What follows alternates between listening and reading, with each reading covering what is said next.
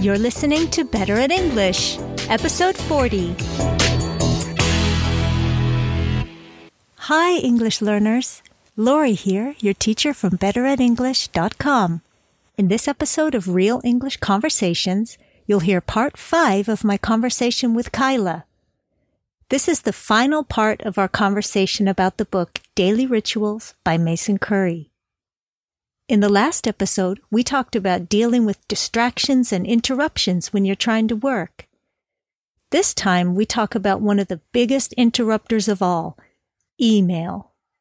We also talk about ways to structure your day to make it easier to do important things.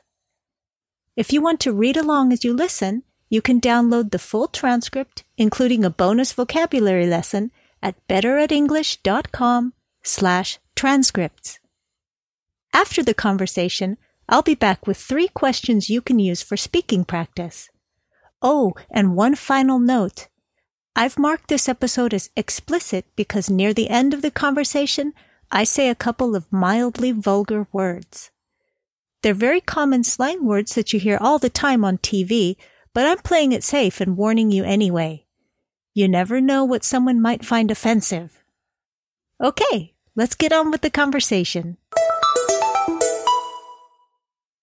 I was going to say, I guess one drawback about the book actually is that so much of it is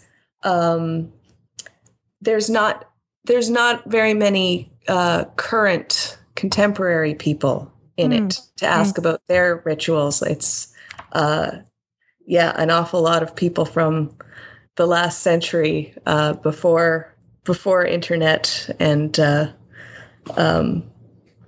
so it would be nice to find, the daily rituals of more people living now with the different forms of communication that we have now. Right. Because, of course, there were several people that would have, they'd have their hour in which they would make their phone calls to their agents or their phone calls to newspapers, or, and it was still there's because you still had the communication that was required with the rest of the world. But I think it was probably much easier to schedule, okay, this is the time that I'm going to be on the telephone because this is when I have access to a telephone. Or, right. This is the time of day when I sit and write my letters and read my letters, which there's no reason why we can't do that now. But I think it's easier when you have a physical letter that you can put in a pile on the bedside table or the coffee table. And right. And it's also there's a limit there. It's self-limiting. You see that, okay, I have 5 letters I have to answer. That's and right. That it's not like today with email where at any second you can get more added to that pile and you never know when you're going to get one. That's right. You're sitting there answering. It's like, I have 5 emails to respond to. And by the time you're done, there's 5 more. Exactly. Or you send your answers and then the person replies right away with still more questions and it never ends. Yeah. So there was more of a sense of like these finite chunks of work that you could do in a given period than now, where it's the boundaries between work and not work, and it's just getting fuzzier and fuzzier all the time, I think. But I agree. I agree with you that it would be great to hear some examples or read some examples of people living in our time dealing with the kind of problems that we're dealing with every day.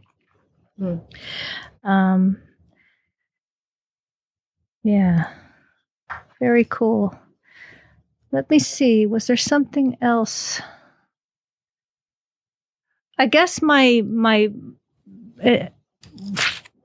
know if it would be my final question, but one question that I have for you is if you have picked up anything from the book that you have started to apply to your own life, or that has somehow changed the way you approach getting your creative work done or your productive work done. One of the things for sure is, and I actually went and found the quote again because I thought it was a brilliant quote, and it's from William James.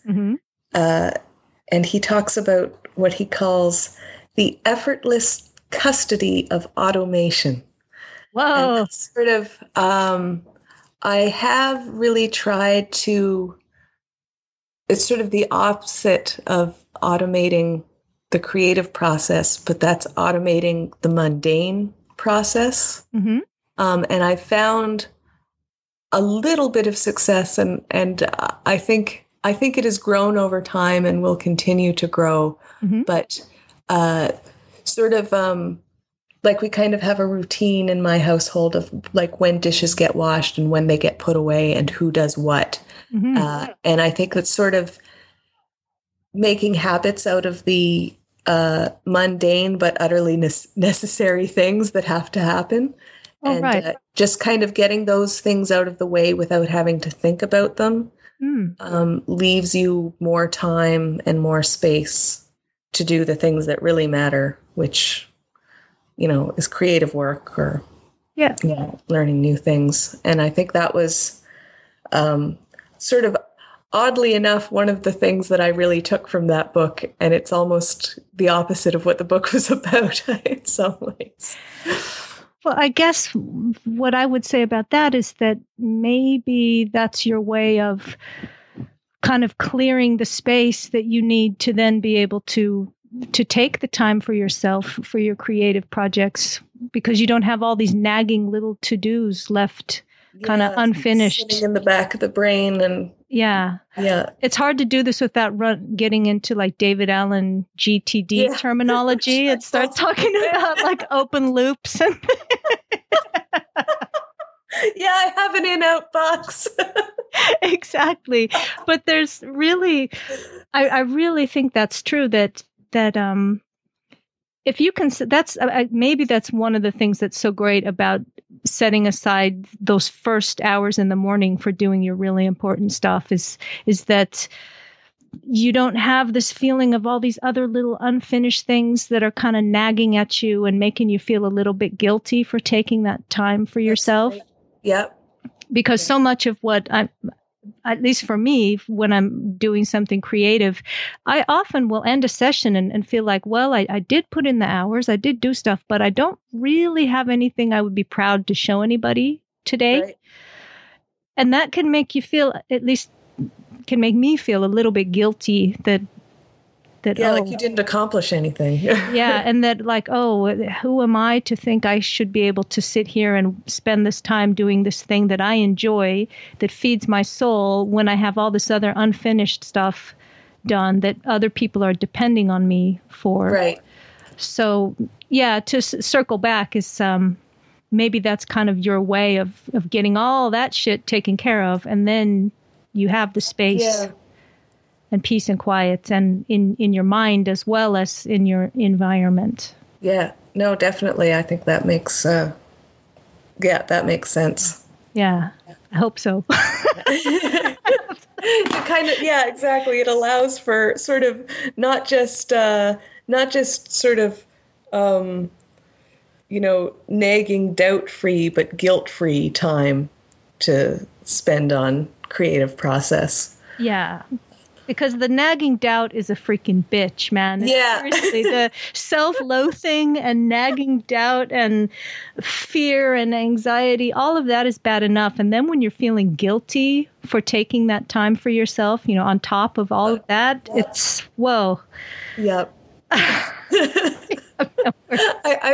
I feel the need to high five you. High five! I'm high fiving. You can't see it now, but I'm high fiving you. All right. Cool. That's all for this time. I hope you've enjoyed the conversation. Remember that it's important to practice speaking if you want to improve your English fluency.